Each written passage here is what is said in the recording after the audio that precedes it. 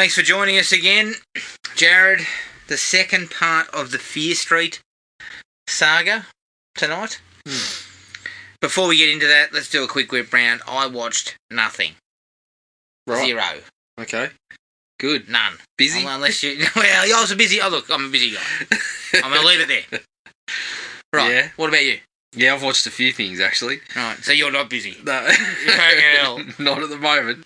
I've been working my way through... Well, actually, to start with, Adam, and I'm kind of ashamed to say this, but Movie 43 popped up on Netflix. But how did it go down for you? I couldn't help myself.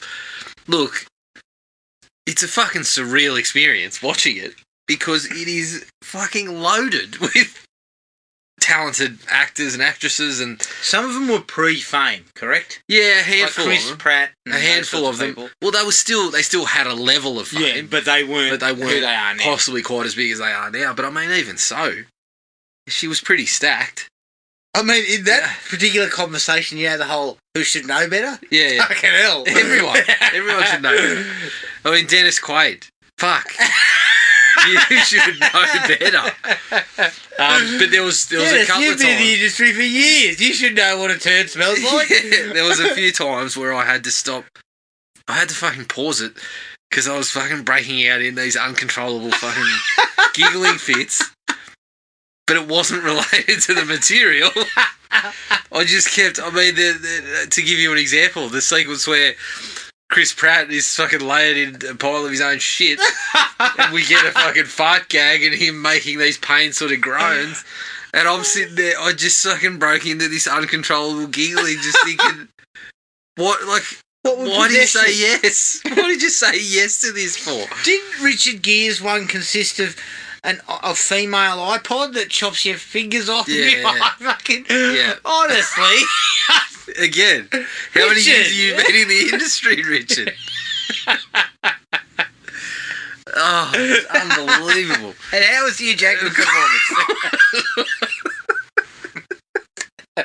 Look, I will say I did have a couple of giggles, but again, it was a combination of, yeah, this is kind of amusing, but it's an obvious gag, and how did they get you to say yes to this? I mean, Kate Winslet is giving it everything. Well, she's a professional, mate. She's professional. That's what you can get, that Winslet will give you 100%, even if Hugh Jackman's in front of her with a scrotum on his fucking chin. I don't know. It was a surreal sort of experience. I mean, the bit where he is attempting to eat the soup and he's spilling it on the ball bag on his chin. It's probably the low point of his career. Oh, for God's sake. I mean, a few more of these people should have spoken to George Clooney. What are your thoughts on this, George? Are you going to do it? I mean, the thing that I find highly amusing is everyone else couldn't seem to tell these blokes, I'm not interested. They hassled and hassled and hassled. They got him in. Clooney turns around and says, fuck off. Yeah. That's the end of the story. Test of power. It's like, don't fucking talk to me again. And what was the other one that was highly embarrassing? I think it was Halle Berry and Stephen Merchant. Oh, shit. I mean, fucking hell. That was... I mean, there's some really... yeah, I don't know what to say about that, the way that one ended up. Oh, yeah. Holy shit. So, yeah, that was one thing that I watched. All you can ask is, I hope they enjoyed working with each other. Jesus Christ. Oh, my God. It had to have been a good experience on set, because it wasn't in terms of what they cut together. Yeah.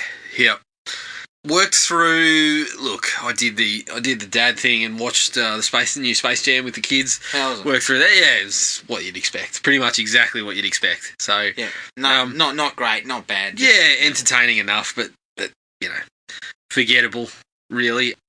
Been working through the Batman series again, obviously. Oh, yeah. So I went back to the Keaton ones. Yep. You did the Nolan ones. Did the Nolan ones. Did the DC EU ones as well, the ones featuring Batman, and then my son decided that he wanted to go back to the... Hang on, sorry, you're talking about the Batman and Superman. Yeah, Batman and Superman. God, all that that. would have been a trudge through some Yeah, real crap. There was some tough times there. Some dark hours. But we went back to the Keaton ones. Batman Returns. We watched Batman Returns. It's a little bit quirkier than I remembered, and there seems to be a lot of fucking innuendo stuff going on. So Does someone say innuendo? There's a lot of kind of very. I mean, the Penguin and Catwoman, even Batman, they're all kind of. They all seem to be very horny throughout the film. And so I don't remember it well. No, and there's still the things that I enjoyed when I was younger watching it, but. You know, I did recall people saying things about how Burton made a film that was a bit harder to sell Happy Meals with and things like that. Now that I kind of went back to it, I was like, oh, yeah. Yeah. I do. Is. I mean, I remember not really being a fan of the Penguin stuff. I was a huge Catwoman fan, obviously. Still am. But yes. Yes. But I just remember the Penguin stuff being a little bit kind of drab. Yeah. And I think Returns is where we start getting fucking dual villains and shit, and then the next one we've got 3 villains. Yeah, but look, that's not Burton's fault. I thought the dual villain stuff could have worked out all right. What's Burton's fault? What part of it's Burton's fault? Probably the horny villains. Plus everything's got a bat symbol on it too. Burton liked to play sort of fast and loose with character. Yeah, he wasn't going to sort of conform to everything. Yeah, and I think some of that's okay, but at certain points it's just like, if you got something that works. When Batman becomes a sleaze, you know you've probably stepped too far. Yeah, I mean, I didn't necessarily dislike the whole take on the Catwoman, but turning it kind of supernatural was a little bit of a different sort of choice. That's a very Tim Burton kind of angle to it. So yeah, there's a few things. I much preferred his version of Gotham. I can tell you what Tim Burton does bring to the Batman movies, and it's the worst Commissioner Gordon in the whole. Is that Pat Hingle? That's Pat Hingle. God damn it! I wish he was doing that. Because Commissioner Gordon is just, he means nothing to those movies. Yeah, I know. He's far better in the Nolan film. Yeah. But he's not Commissioner Gordon. Even in the DC EU stuff. Isn't he he's just better. Detective Gordon? Yeah, he works his way up in the Nolan ones. But I mean, in the Burton ones, he's essentially there to mate, if someone's giving me a choice of Gary Oldman or Pat Eagle, I think it's a fucking lay down misère. I'm taking Gary Oldman. So yeah, that was what was going on there. Obviously, we moved on to Batman Forever. What was did you watch the first Batman? Yeah, we watched the first one. That's still good, isn't it? Still holds up pretty well. How's Nicholson? Nicholson's good. He's just exactly what you kind of wanted. I mean, he's just. Again, it plays a little fast and loose with the mythology, but I didn't mind that one so much. He's just got shitloads of screen presence. Yeah, I think that's part of what. And he kind of takes it in his own sort of direction, but it is this kind of off the wall, kind of crazy. I mean, it's enjoyable. It's a good performance to watch. So that one still holds up the best out of all of them, I think. Batman Forever. Buffoonery. Obviously, we started to soak everything in neon. Val Kilmer. Putting it out there, I think he might be worse than Clooney as Batman, possibly. Nicole Kidman. Bad choice. Even hornier than fucking everyone else in the series. Hell. So poor old Kidman got saddled with being the horniest person. I mean, from the second Batman's on screen, she's kind of, but yeah, buffoonery. I mean, let's talk about buffoonery. Tommy Lee Jones, for a man who does not sanction buffoonery, he acted like a fucking buffoon. Yeah. And pretty much... I mean, I lay it at his feet. He was fucking awful. Jim Carrey was over the top, but also he seemed to have some idea of what the Riddler was supposed to be. Well, I don't think Tommy Lee Jones bothered to talk to anyone about it. Jones didn't give a fuck. No, he didn't give a fuck. I guarantee you he's purely paycheck. Yeah, and it comes how much are you going to give me? You're going to give me 10 million. Apparently, his kids or something liked it? Yeah. But, I mean, he couldn't even be bothered to make any sort of... The Two-Face that he gives you is just a cheap, generic... it's like he watched Jack Nicholson and thought, I'll try to do that. Mm. And the only thing that he does is flip the coin. Yeah. It's like, even that just doesn't... It doesn't bring anything. He brings nothing to the character. Schumacher was also probably not directing anyone with any sort of effort. He was a bit more concerned about the set pieces. Look, I think Schumacher was invested, but he just took it in a direction that he thought it would work really well. He shouldn't have thought that. And maybe he shouldn't have. And again, he's brought up conversations that, things had to look like this so we could sell toys and whatever. What I like about Schumacher is he's been fucking upfront and honest about his participation in the series. Yes, yeah. And blatantly said, look, fucking Batman and Robin was just pure bullshit. Essentially, we were selling toys. We weren't fucking making a movie, we were selling toys. So I appreciate that Schumacher had very upfront about the problems with the series and never sat around, going, oh, now come on, we made a heap of money on this, that sort of fucking bullshit that these guys like to pull. Yep. So I appreciate that. Matt, let me ask you this. If it had been the Riddler that we initially were after, which was Robin Williams, would that have been a better fit? Look, I think any way that it went, if it was going to be Schumacher directing it, same script or whatever, it was going to go this direction anyway. But yeah, Robin Williams would have been very good.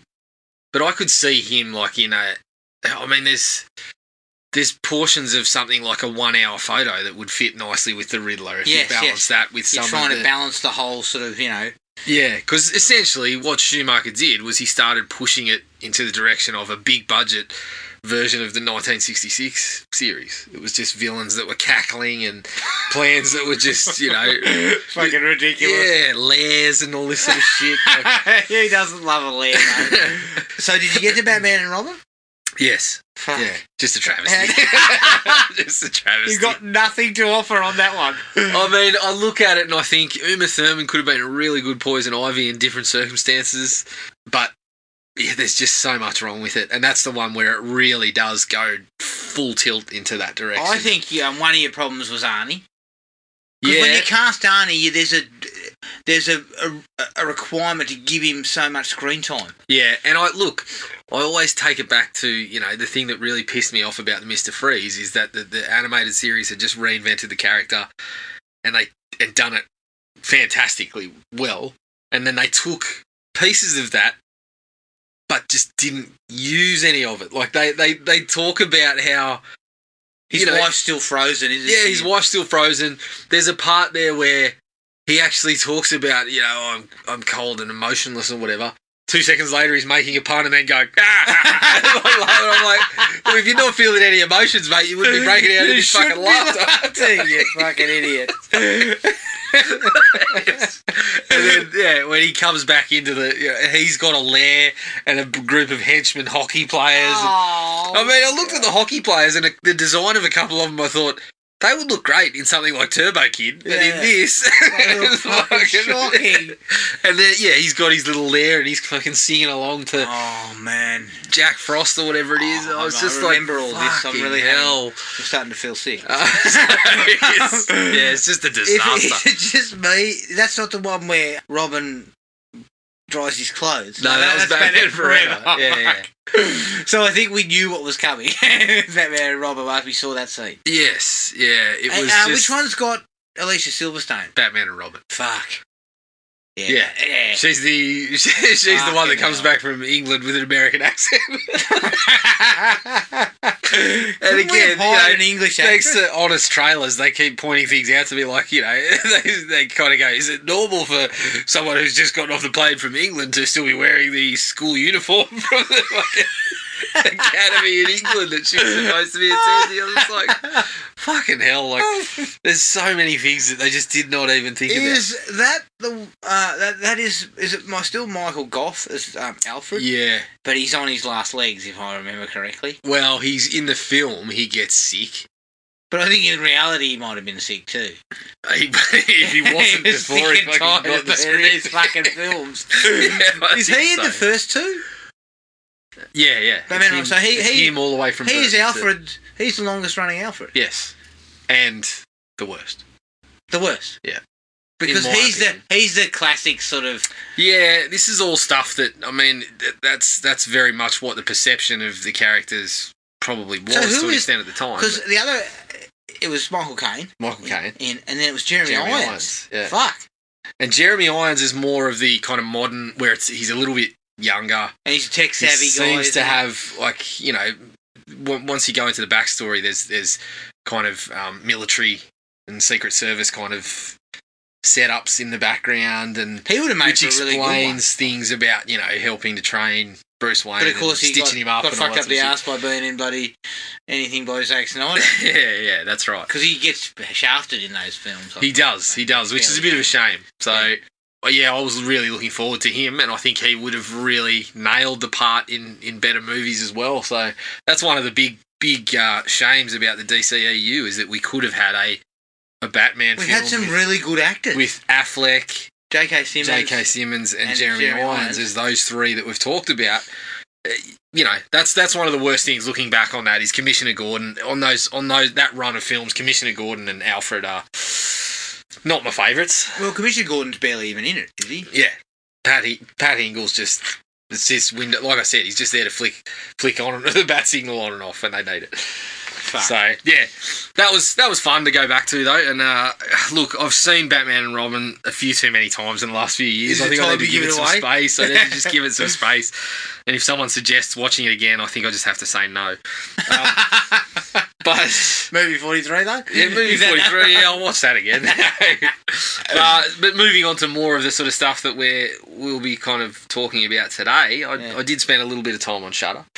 I watched Skull the Mask, which is a Portuguese kind of slasher with, I don't know, there's sort of supernatural overtones and things like that. How is it from a slasher movie perspective? It's okay. I wouldn't, like, I had high hopes because I'd heard it was a bit of a festival favourite and all this sort of stuff. And but you were disappointed. I was a little bit disappointed in it. It was all right. It wasn't overly long. The actual skull, the demon thing, looks pretty cool, and it's all sort of prosthetic effects and things like that. So it's got its merits, but I didn't love it. Okay. And I watched Vicious Fun. Ah, yes. You mentioned this the other day. I was a big fan. Fan. Yeah, if you got Shudder, check it out. It's another sort of horror comedy kind of one, but just another good idea. This bloke kind of stumbles into a meeting, like a 12-step program, but for serial killers. Right. So it kind of develops from there.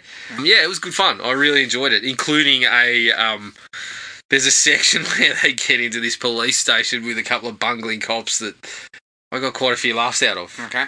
Including, you know, some very sensitive feelings about mustaches and shit like that. So, yeah, good fun. Okay, I'll better check that out because I haven't been on Shudder in ages. Get onto it. And that's it. That's it. All right. Let's take a break. Here's the trailer for Fear Street Part 2, 1978.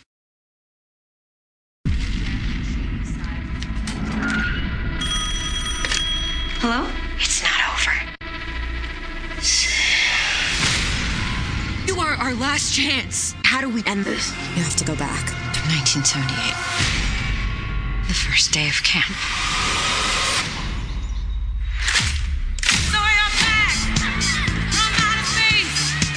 Looks like blood. Do you have a better idea? Maybe.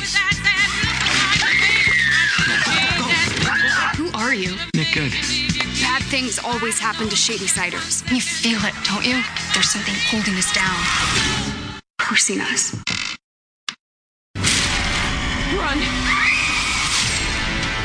One way or another, you're gonna die tonight.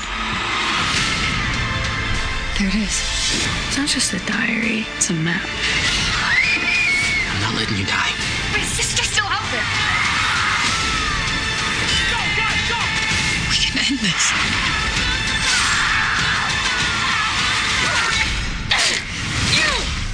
You swore. It's becoming a habit. I'll survive. I will survive. Hey, hey.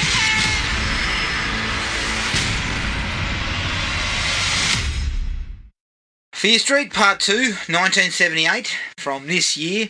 Directed, produced and written by the same crew as the first one, except for a writer by the name of Zach Olowitz, who actually has recently written a new one for Brad Pitt called Bullet Train. And of course they're based on the Fear Street book series by R.L. Stein. It stars Sadie Sink as Ziggy Berman, Emily Rudd as Cindy Berman, Ryan Simpkins as Alice, and the strangely named McCabe Sly as Tommy Slater. Who came up with that name? Good Lord. Again, budget and box office unnecessary. I don't know what it would have cost, but obviously there's going to be no box office. And although this is the second film in the trilogy, it was actually filmed last. There you go. All right. I'm going to go first here, Jared. You mentioned disappointment, and I was disappointed in this. I think that there's some good things in it, and there are some moments that I really liked, but there is a lot of guff and a lot of slow sections, and it doesn't have the characters that the first film had, in my opinion. A lot more assholes, which is never a good sign for any of these movies. The slasher element, I think, kind of works. I think for the most part, that stuff, kind of, they got it right. But it's all the shit down in the cavern underneath the ground and that could have been condensed into like 5 minutes. We could have been out of there and just had fucking this bloke on the hunt. And we would have known what was going on, and we would have had all the supernatural elements and everything in play and in place. But they just fuck around down there for way too long. They keep cutting back there in the middle of good sequences happening up top, and then cutting back down to the cavern, and I'm just like, get back up there. So I was quite disappointed in this one, because I felt this was the one that should have been the easiest to mine. The nostalgia is still there, and there's some cool nods to things like Stephen King and stuff like that. But overall, 2.5. I've got concerns about what the third one is going to end up at. Right. All right. I'm a little bit different. I feel they're 2 for 2 myself. I feel like the thing for me was when it opened up and we went straight to the supernatural stuff, straight to the witch stuff, we got into the camp, and that was kind of a primary concern. I think I just took it early on as there was a point where I just said, okay, this is not going to be as slashery as I thought it was going to be. No, and I accepted that. So once I got past that, I was okay. There was certainly some points early on where I was feeling it was dragging a little bit, and I have a bit of an issue with some of the characters as well. And the lack of kind of relationships that they developed in the first one, or the way that they developed them. Yeah. But I felt like it got stronger as it went along. And I think that the second... Definitely the second half movie was better. I felt it was better. It had more of the slashery elements, yes, but it also had the better relationship building. Yeah, it did a little bit better things. The characters. Trying to throw a couple of twists at us again. So I settled on... It's going to be Snake Eyes. I settled on a 3.5. You settled on Snake Eyes. Because I still have this excitement level for the next one. And 1966 is the one where I thought, this is the one that 1666 is the one that I thought, I'm going to struggle with this one. I don't think this has got as many of the things to latch onto. The touchstones and the things that, yeah. Points and so, but in seeing the trailer that they'd held back, or seeing the stuff at the end of the movie that they had held back.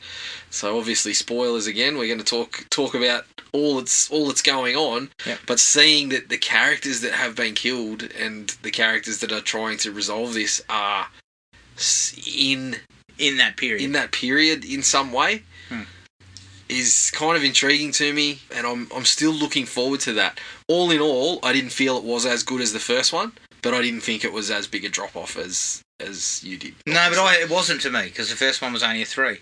So the drop-offs are the same as yours. But, yeah, so... It's just that, to me, the first one was not as good as... Is it 3? I thought you gave it a... No, I gave it 3. Gave it 3. And then this one's a step down, which is exactly the same. So we're both, in the sense, saying that this one's not as good, but there's just higher levels to it. As far as the likes are concerned, quick reintroduction. Yep. Come back to where we ended the first one. Yeah. C. Berman then starts telling us the story. Yeah, and it's then a we wise go move. into it. They Wise know move. we should have, that they know we've watched it a week ago. Yep. It's like an episodic TV, basically, just short and sharp. And it just works perfectly to just get us back. And we're into 78 within what?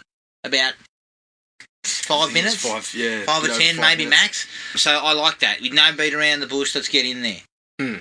They quickly establish some characters in terms of Ziggy's an outsider, Cindy's the goody two-shoes, Nick's there, Nick's there, and he's sort of, and his brother, and the bitchy girls that are there. And that whole little thing about her being a witch and they sort of string her up and everything like that.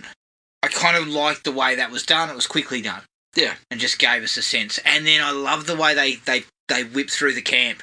Yeah, well, that was one of the That was one a of the best nice parts of the little start. place. It was like, Just sort of cruising this feels through. cool. Very Friday the 13th vibes, obviously. Yes. I mean, we've got an archery range there. Yep. But I also like that they throw it into a camp that's in full swing. Yes. Because we don't see that all that often. Yep. There is certain movies, thinking of something like Sleepaway Camp that I watched pretty recently. There is certain ones you get where the camp is in full swing, but having the kids going through their activities and the counsellors and the kind of it was just something a little different, and I like that too. And sort of, I really liked the fact that the colour war. That was the night that everything happens. Yeah. So everyone's hiding out. There's the whole, you've been captured and you're in jail, and so there's a big event happening when our murderer's on the loose, which I thought, again, perfect way to put people in peril, split people up. It's dark. It's at night. And I kind of dug that, the fact that they went down that road. And it helps to, I think, if I'm not mistaken, it was like the same colours that they were wearing in the football game, stuff like that. Yeah. So they stick with that. Sticks with this whole kind of class divide that they're going with. The period detail is excellent. The way they give us the 70s and the campground and everything there, production design is superb. They do a really, really good job there. Yep. The scene with Nurse Lane, when she's bandaging her up and she's fucking talking a mile a minute and bandaging, making it tighter and tighter and tighter. I actually thought that was quite eerie. The way she was kind of talking and not looking at her and everything like that. Yeah. I thought that was really cool. It was nice to sort of have that kind of almost like Crazy Ralph. She had a touch of the Crazy Ralph. Yes. Better actor. Didn't go like a fucking idiot. Like Crazy Ralph does. Fucking hell, shots fired there. It's got a death curve. Yeah, no, I like that as well. And I thought it was an interesting tie to the character that we'd seen in the previous film as well. Yes. And then that sequence where she basically attacks Tommy with the knife. Again, same thing. She sort of comes in, she's rambling and almost like looking straight through him. I really liked those sequences. I thought that sort of brought out a little bit of that sort of creepy vibe. Yeah. Which was good. You needed a bit of that. Yep. I thought the relationship between Nick and Ziggy was a big strength of the thing. Because I felt like there were some issues with some of the other ones. Yes. But I felt along the way that these two characters coming together was one of the parts that you really actually did care about through the film. Look, I'll say theirs was much more natural, and it delivers later on. Yeah. Much better. None of them are at the level of the first movie. Well, see, I felt this one actually was. I thought this was... So the idea that he's going to be the sheriff, and we know that. Yeah, I mean, I like that again, touch. they're playing with some notions that we've got. So when he kind of meets her halfway and tries to make the effort to connect with her and that sort of thing, it was pretty good. And it was so there was a bit of rebellion from his part, and I just like their conversations a lot more. I mean, obviously they're dipping some exposition in there, but the stuff about Stephen King and all that sort of thing. Yeah, that was cool. I really felt that was the best one of the lot. Oh, to be honest, and it's where no doubt, it's where a lot things of the others weren't good. I felt like it's where things got a little bit deeper. They started talking about the conversations between those two, were where those two characters got a little bit deeper, and their motivations and things like that came out a little bit more, which I felt fit with the first one. I thought that's what the first one did quite well in points. Yeah. So I actually thought that by managing to sort of get the investment, knowing the fate of the two characters. Well, it's going to help when we get back. Yeah.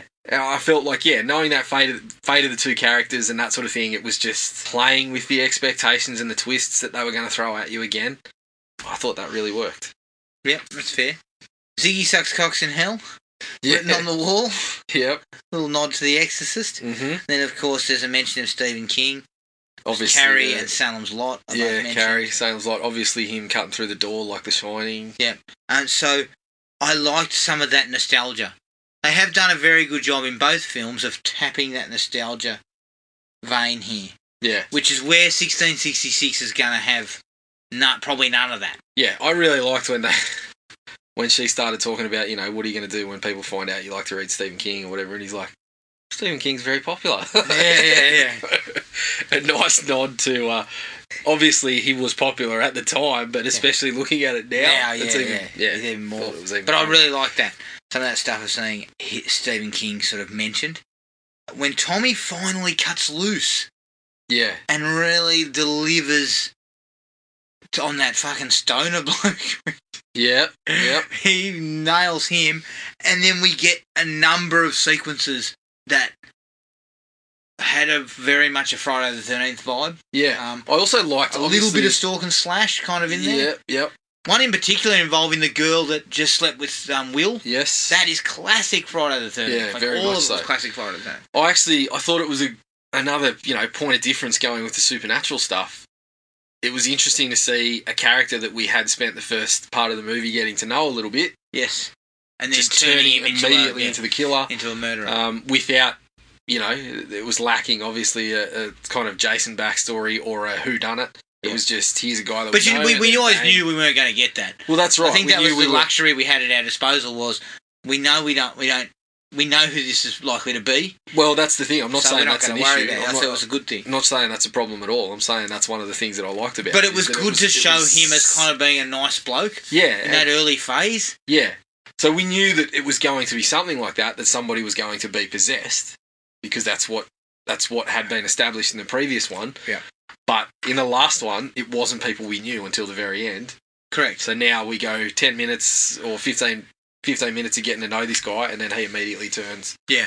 And then he sort of goes mute and just runs loose. But there's something that sort of works about it, because these characters know that they start to develop this understanding that it's not him really controlling the actions, but they also understand if they don't do anything, they're going to die. Yeah.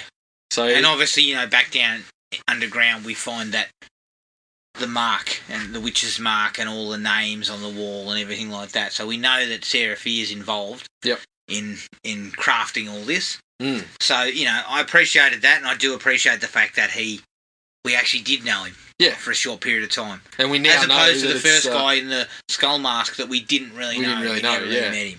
We met him for 2 minutes. We know now too that it's under the mall. Yes. Which was so that'll come back, obviously, which is good. Yep. There's a couple, as I said, the girl getting killed who just slept with Will. Yep. That was probably my favourite sequence. Yeah. It's really, really well handled. Yep. Yeah, the classic sequence of somebody walking past the camera, and then she sort of comes out and she's, looking around, and then he appears, all that sort of stuff. Classic Friday the 13th, and I think it worked out really, really well.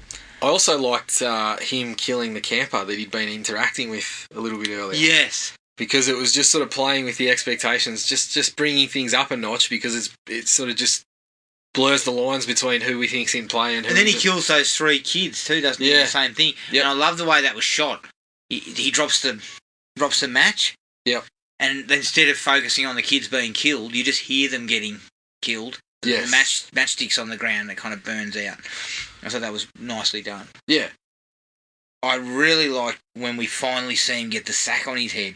Mm. And he stands up, and the lamp is swinging around. It reminded me very much of Jason in the remake trailer, where you first see him for a few seconds, and it's got the light lamp thing swinging around, and then he appears. It reminded me very much of that, but it was a really cool shot, because he kind of stops for a second, he turns around. Yeah.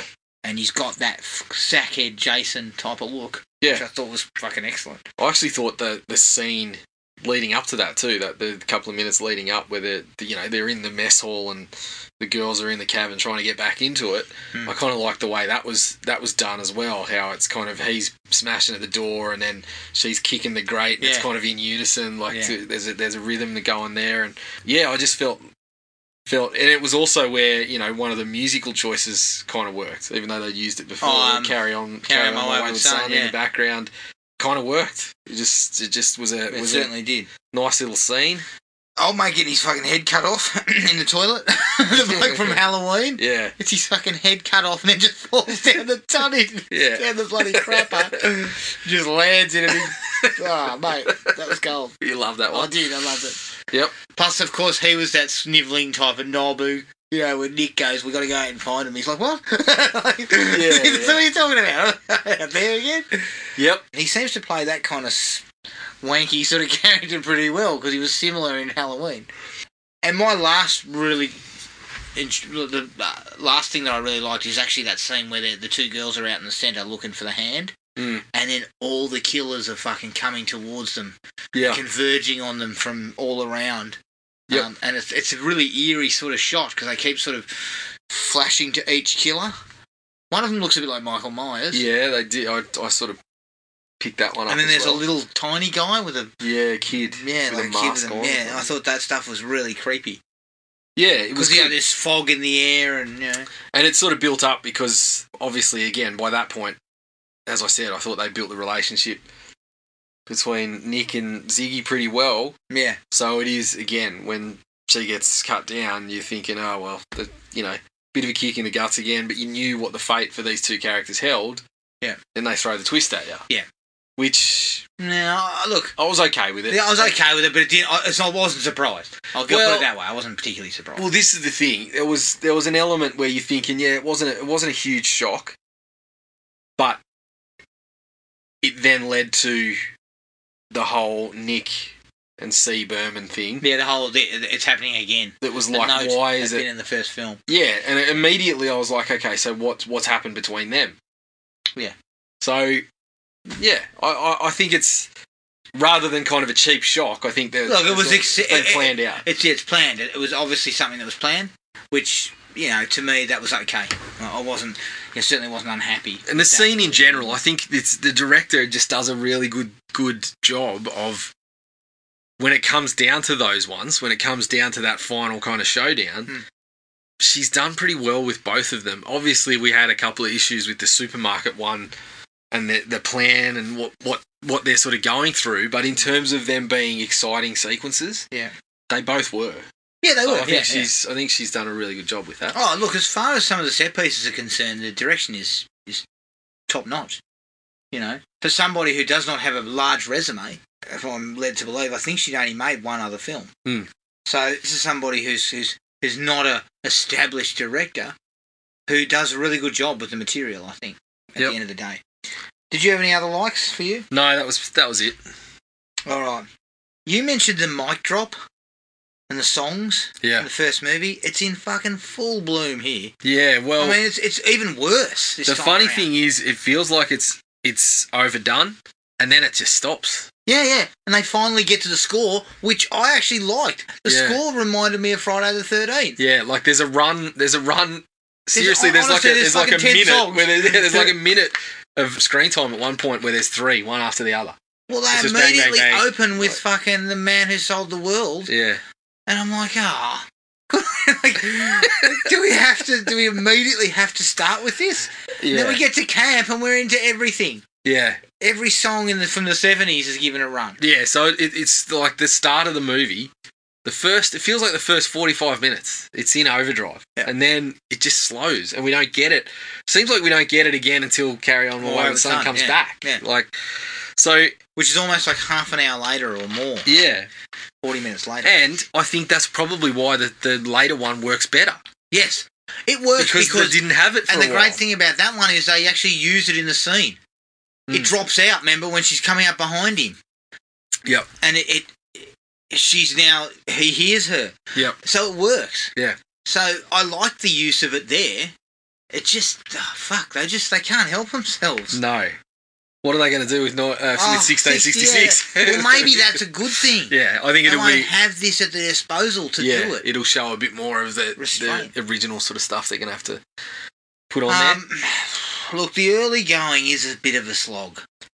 Yeah, it spends a lot of time kind of slogging around, and it for me when your characters are not very interesting, which a lot of them weren't, unfortunately, for me personally, you know, they were very generic. I think what I liked about the first one is you had your generic characters, but they played with them, and they let us get to know them and find a sweet spot for them. So it feels to me like what they did is they got a bit mixed up.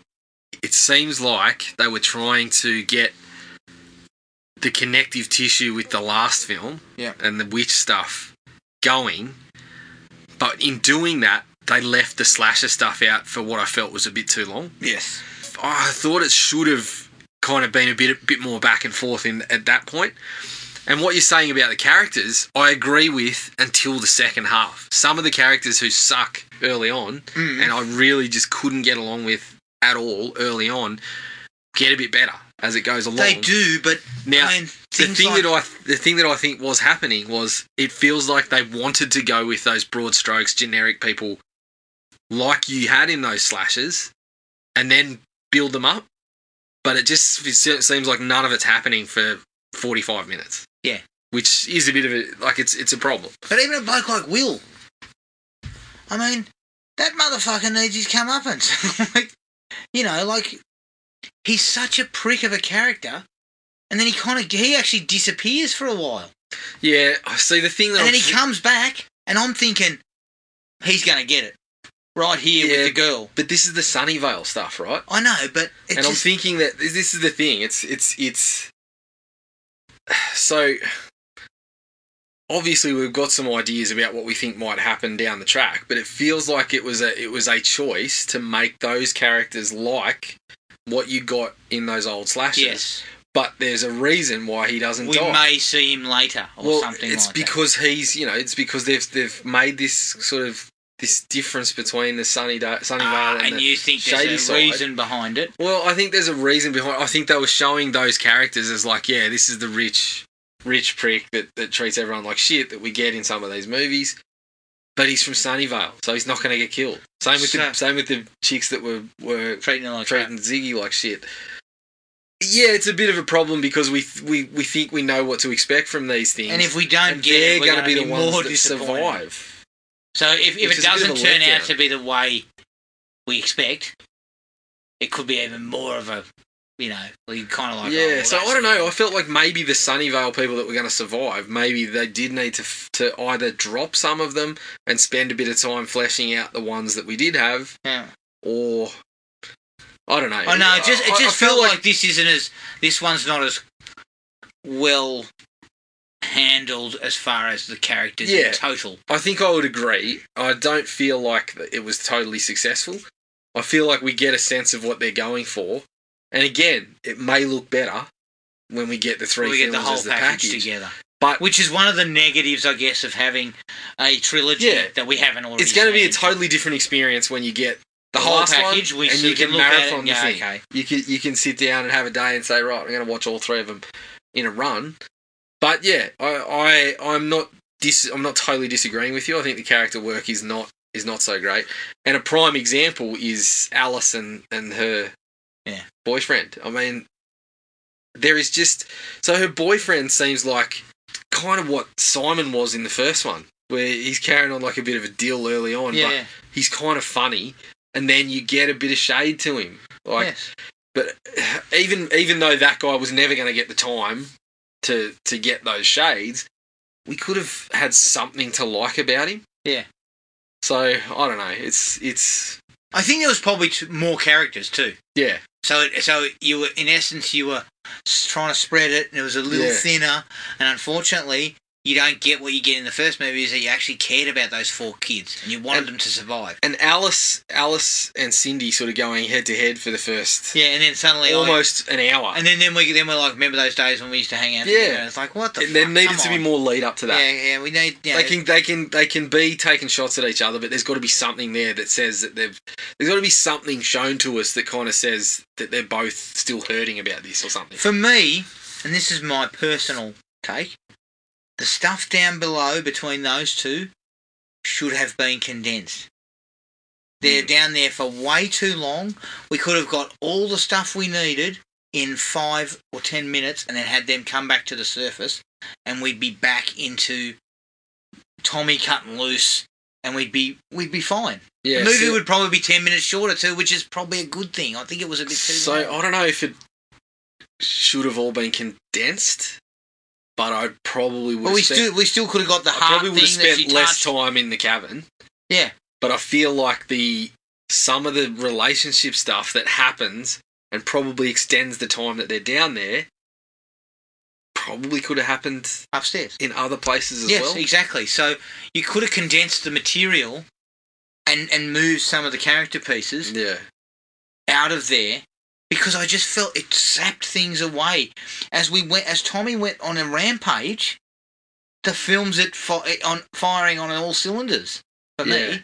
And then we go back downstairs for fucking 10 minutes. And I was just like, But see, some of that was the necessary shit, I guess, that they've set up. Yeah. And you had the to, witch and all you that had to stuff. go We this had to balance get to between what's going to happen, because we've been sort of promised that C. Berman is going to have some answers to this. So they're kind of filling some of that out. But yeah, I agree that some of it could have happened in other places. Yes. Could have got some of that stuff out of the way and gotten back upstairs with the knowledge of what was going on a little bit earlier. Exactly. And I think it would have streamlined, Yeah. and it would have made it a tighter, leaner package. I think part of it was this whole split between the sisters. It felt like they were purposely trying to make this physical distance represent their kind of emotional distance. And Yeah, and look, I appreciate that they're trying to build they're drawing on a bigger canvas, because we're talking about 3 films that are supposed to be connected. But yeah, I felt like when they first got in there, in that little sequence where they find the stuff and sort of get chased in there, I was thinking, this is all right, this is good. But then, yeah, when they are in there, it takes a long, long time. Yeah. I also, it was good to see another example of, just shaking off a compound fracture. I know. I'll just fucking wrap a bit of shit on it. Yeah, you've put a splint on it, so I can hop around. Yeah, put a bit of pressure on it. That's not how that works. Fuck. And my personal Jesus favourite was, Christ. you've been stabbed fucking 20 times in the chest, and along comes old mate and starts doing CPR. There'd be fucking blood spewing out everywhere. You got to cover the holes. Well, that's what I thought, because they showed the axe hitting her in the chest. He turns up and starts doing that. I thought, hang on a minute, Mate, you're not fucking. You got to stop the blood. I mean, from what he just did, you're blowing in, and it's just going out the big hole. Yeah, I just felt, and unfortunately, and again, I harp on technical things, but none of that shit from the first film that was problematic has been corrected. So there's a number of dark shots and dark sequences that you can't see what's happening because they're using flashlights. The music is overbearing, and you can't hear what people are saying. A couple of times I couldn't hear what people are saying because the score or the soundtrack is blaring. So they're just some of those things that it's a through line. Obviously, they're all made the same. So I'm assuming this is going to be a problem in the third film for me. I think you better have a little play with your contrast. It was way too fucking loud. Every time the music was on, it was way too loud, and then when it would I stop, thought the music was loud, but I didn't miss any and then the dialogue was fine, and I was like, okay, so the music must be jacked up or something every time they put it on. So I had a fucking cunt of a time hearing some things.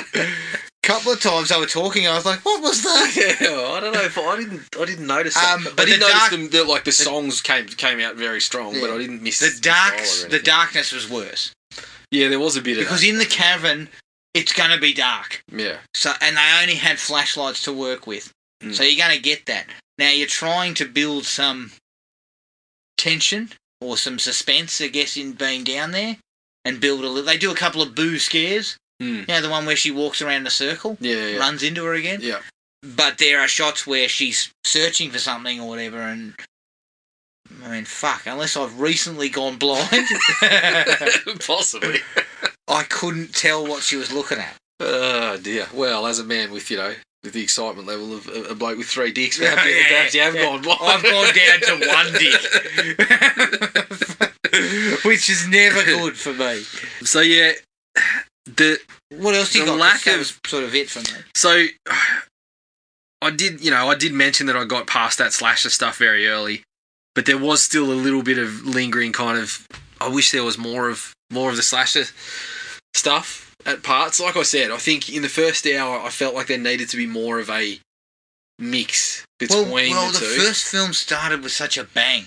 Yeah. And that, it had the luxury of going there.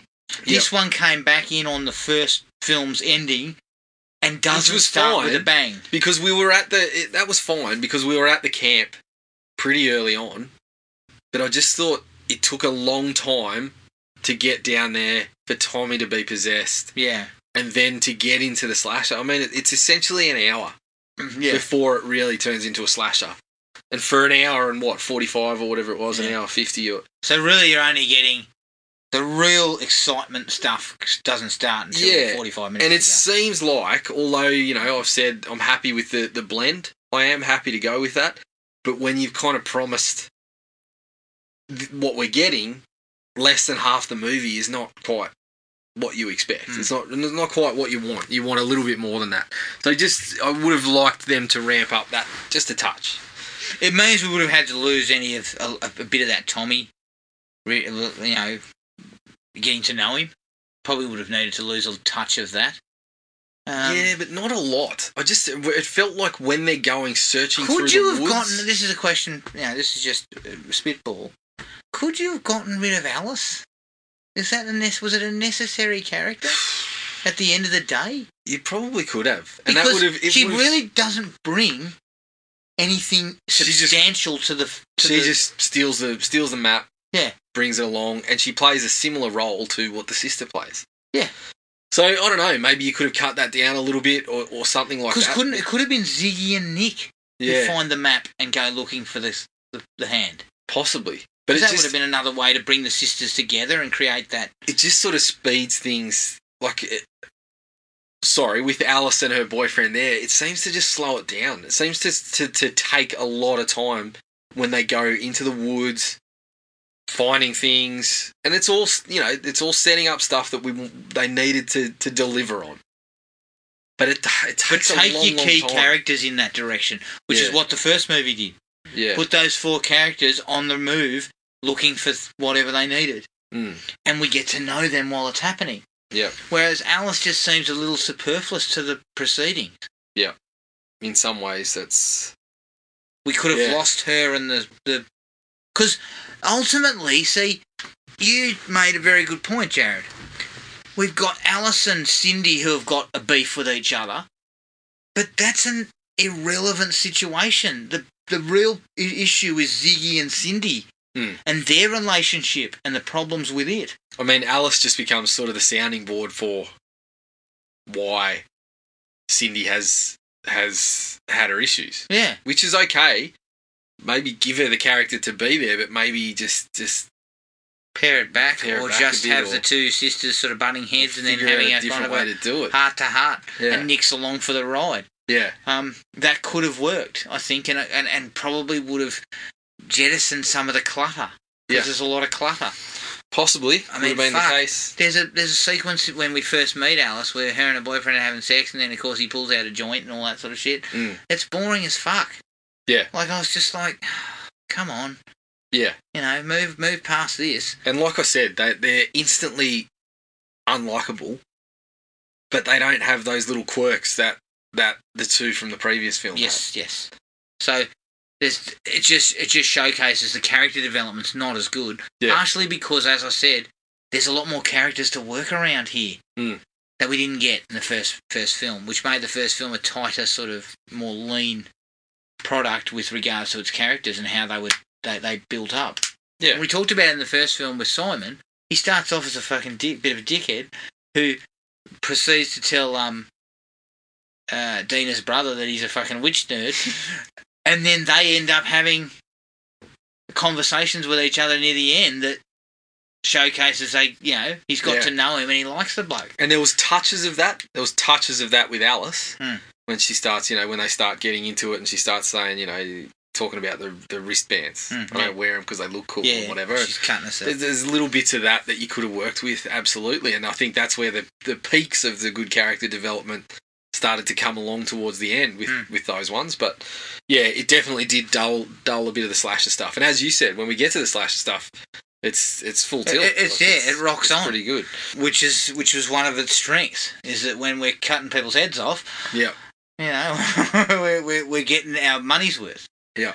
But yeah, overall, that was it for me, I think. I had one more. What was the Now, other one? you mentioned it and had a bit of a chuckle at it.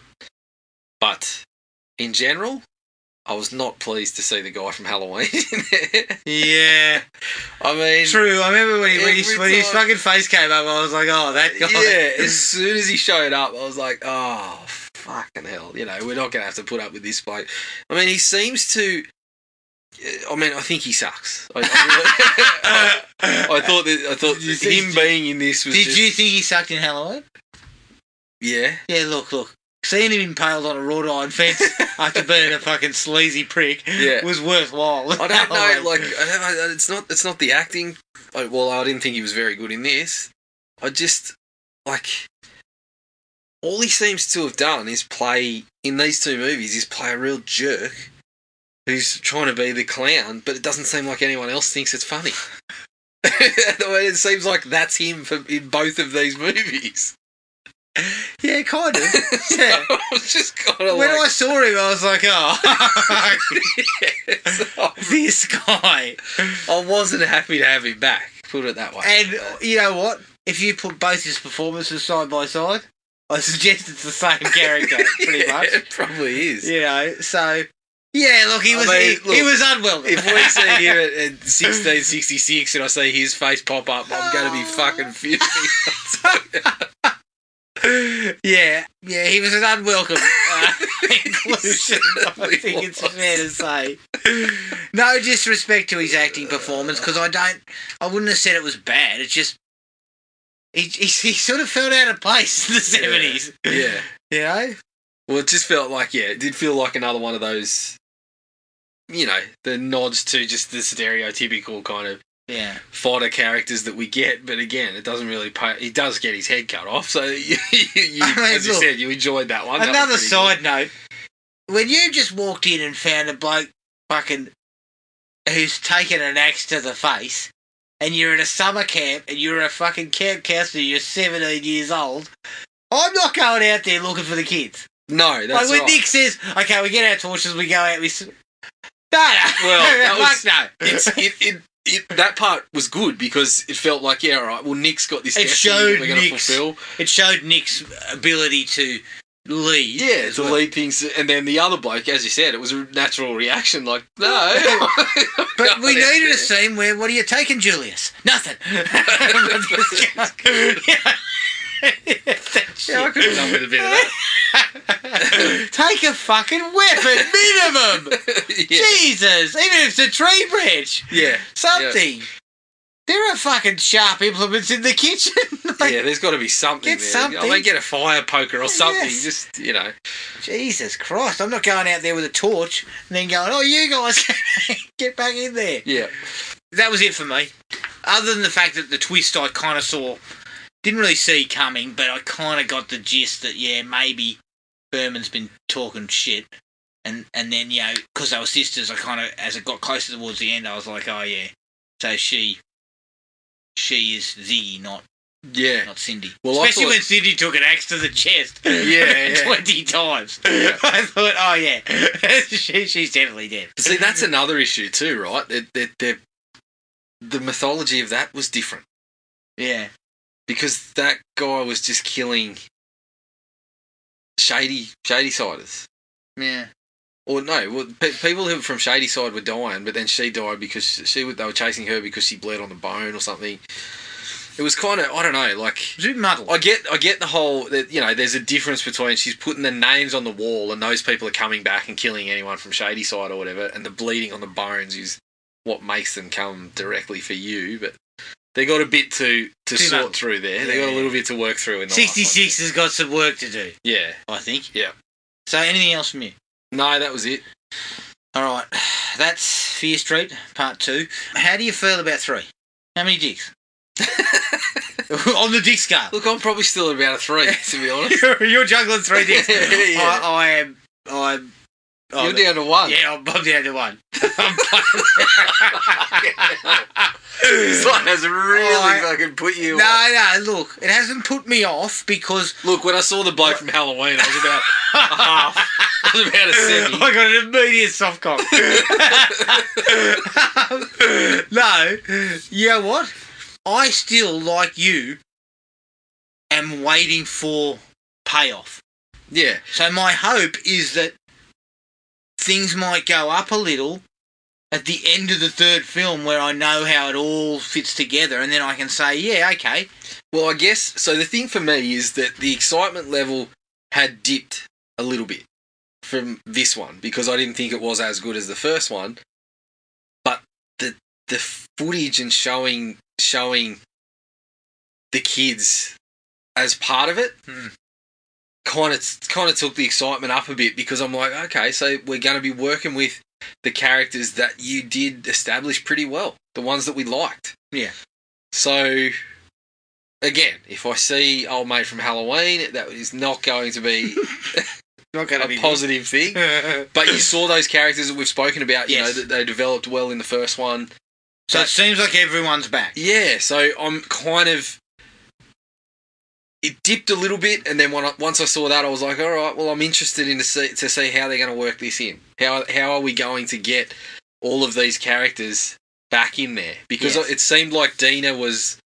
Was Sarah Fear. Yeah, it seemed like she had yeah. kind of inhabited her body. So is it like, are you just going to be seeing how it played out, or are you actually there now? And are you sort of controlling the situation? And then the characters that are dead that are there. Yes. Like, so I don't know. I'm It's very interesting to look at because I'm comfortable with this trilogy idea. yeah. Right. It comes back to my excitement with it is still based on that. Really. I'm very comfortable with the trilogy and the idea that they're kind of trying to stretch and find three films and connect them. My wife, on the other hand, is like, I'd rather have seen Fear Street just singular films that yeah. have no connection. And I was like, yeah, I can kind of get behind that, but you got to pick well. Well, Like, if you're going issue- to make them good, if you're there's going to make the good ones, then you got to find good stuff. there's a couple of issues with that. I guess is that there'll be a cynical view from some people that you've just taken the IP Yeah, and to then dress up a few dress up a slashes few and scary stories. Yep. The other issue for me is if you're adapting straight from Fear Street books, No, you got work to do. let's not forget they're pretty skinny. Yeah, It's you got not- work to do. But Yeah. what you could do is take one of the books and then build it. If but you're the problem taking the is, books- the same problem applies. The books, they were generic. Like all of them Yeah. are fucking generic. That's right. so you're And not finding quality. So you know, I'm seeing this as I love it as a creative attempt to do something a little bit different. Yes. Obviously, it was going to be a cash grab. Initially, when they were talking cinemas, it was going to be three films within a month of each other. Right. So obviously, there's a bit of a cash grab element there. Mm. But I actually really dig the idea of doing that and building this kind of excitement over the three films. And I feel like, from what we've sort of seen, that they have put in the effort to make it more than just a cash grab, more than just using the Fear Street title. They Yeah. have tried to kind of stick true to something that you would probably find in one of these books. Yeah. If you were going to do the Fear Street books, to me, you do it like Creepshow. Yes, a You TV do show. 45 minutes. And then when you do that, like some of them being those kind of pretty generic kind of slashes or someone's, stalking around the house or whatever, like you said, a lot of them were a very sort of formulaic. See, but that's idea. what this point thriller stuff at HBO Max, I think, is going to be more of. Yeah. Like Creepshow. And they're going to adapt some of that stuff into short little sort of bite-size Yeah. films. I think I agree with you. I think if you go back through them, you'll find a lot of similarities. I mean, as you said, R.L. Stein's fucking... He's his had team the of ghostwriters. he's forgotten storylines and fucking written them again. Yeah, He's exactly. written that many books. And, the Fear Street books, and again, I'm not saying you definitely need to take them, because, as I said, I could have read one called fucking Wrong Number and then another one called Secret Admirer. And they'd have fucking been identical. I can tell you. Yeah. Somebody's leaving dicey notes in fucking Sydney's locker. That kind of shit. Well, That's there is not one gonna of them. cut it. I believe there is one of them. I can't remember the title of it. That's essentially, I know what he did last summer. Yeah, like the setup is almost identical. Like Exactly. so, you run into those issues, and I guess that's where that kind of cynical sort of you've just dressed up a couple of things that we already things that if you're doing movies of them and you have to flesh them out. Yeah. People are just going to be saying you use the IP to fucking push your shit on us, basically. But it would be interesting to see someone take one of the ideas, basic, and then flesh it and give it character and stuff. Because I just think if you're going to do part of what R.L. Stein's books were lacking was fucking character. Yeah, I think if you're going to do that, then you're going to stick true to what people were taking from those books. They've got to be short. I think you can't punch out 90 minutes without essentially have to write half an original movie. Yeah. I think they went the way they've gone now because the Fear Street books in their current format were not gonna it was nostalgia pieces for people like us. Yeah. This is like taking the IP, using the key part of it, which is Sarah Fear and Shadyside, hitting the nostalgia, and then trying to place this thing around it, right? And I think that's actually a worthy idea. I'm comfortable with what they've done. Yeah, totally. I'm not unhappy with what they're trying to do. Yeah. I just think that the excitement level's lower for me and I haven't been as impressed as I was hoping to be. Yeah, I think it's... but again, I don't know. I want to see payoff. I want to see what the payoff is. Yeah. And if the payoff meets what I expected, then I can look back at the films and go, well, okay, there were parts that I didn't like, but I can see why they were in there. Yeah, and I think reconnect it. I mean, I'm in the same boat. We're essentially in the same position. Where at the moment I'm feeling a bit better about things, but it's all going to rest on the third one. Yeah. If the third one's a shit show, third one's a shit show. We'll be back here next week, pissing and moaning and saying you should have done single films. Get rid of the IP. You've had your go. But yeah, I think when you go back, especially when you look at Goosebumps, right? Goosebumps did their TV show, and they adapted stories. Some of them were half an hour because they're skinny. Fear Street was similar. There's not a lot to them, so I feel like if you're doing that, I'm still interested in seeing something like that. I'm still interested in seeing some of them adapted. Another way to do it would have been to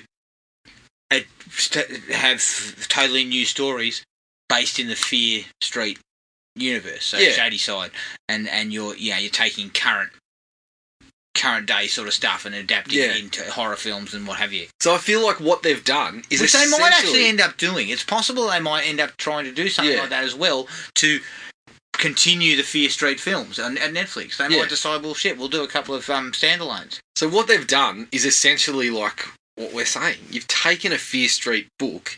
In this case, they haven't adapted the books, but they've taken ideas that could be in the books so they can mould it to this movie homage idea. And they've had to write original movies, which is what you're kind of going to have to do with the material if you're going to do it as a singular So film. I feel like what they've done is pretty much that. They've tried to do the Fear Street book idea, wrap it around in these three movies. Because if you're making movies, obviously movies take time to make. So you're going to have to do a lot of them in quick succession, which is probably putting people under a lot of pressure. If things don't work out well, you need a good solid writer's room. Yeah. Or they're going to be really spread apart. Well, yeah, agreed. Which is okay. I mean, that's what they're going to do here. They're going to hit us with three, which so far has been an enjoyable experience. And if it works, they might do the same thing again. Or they might say, let's try it again with one movie or whatever. But I just think, adapting the original stories, it's like if you do one and it doesn't pan out, then you might be in the shit from the get-go.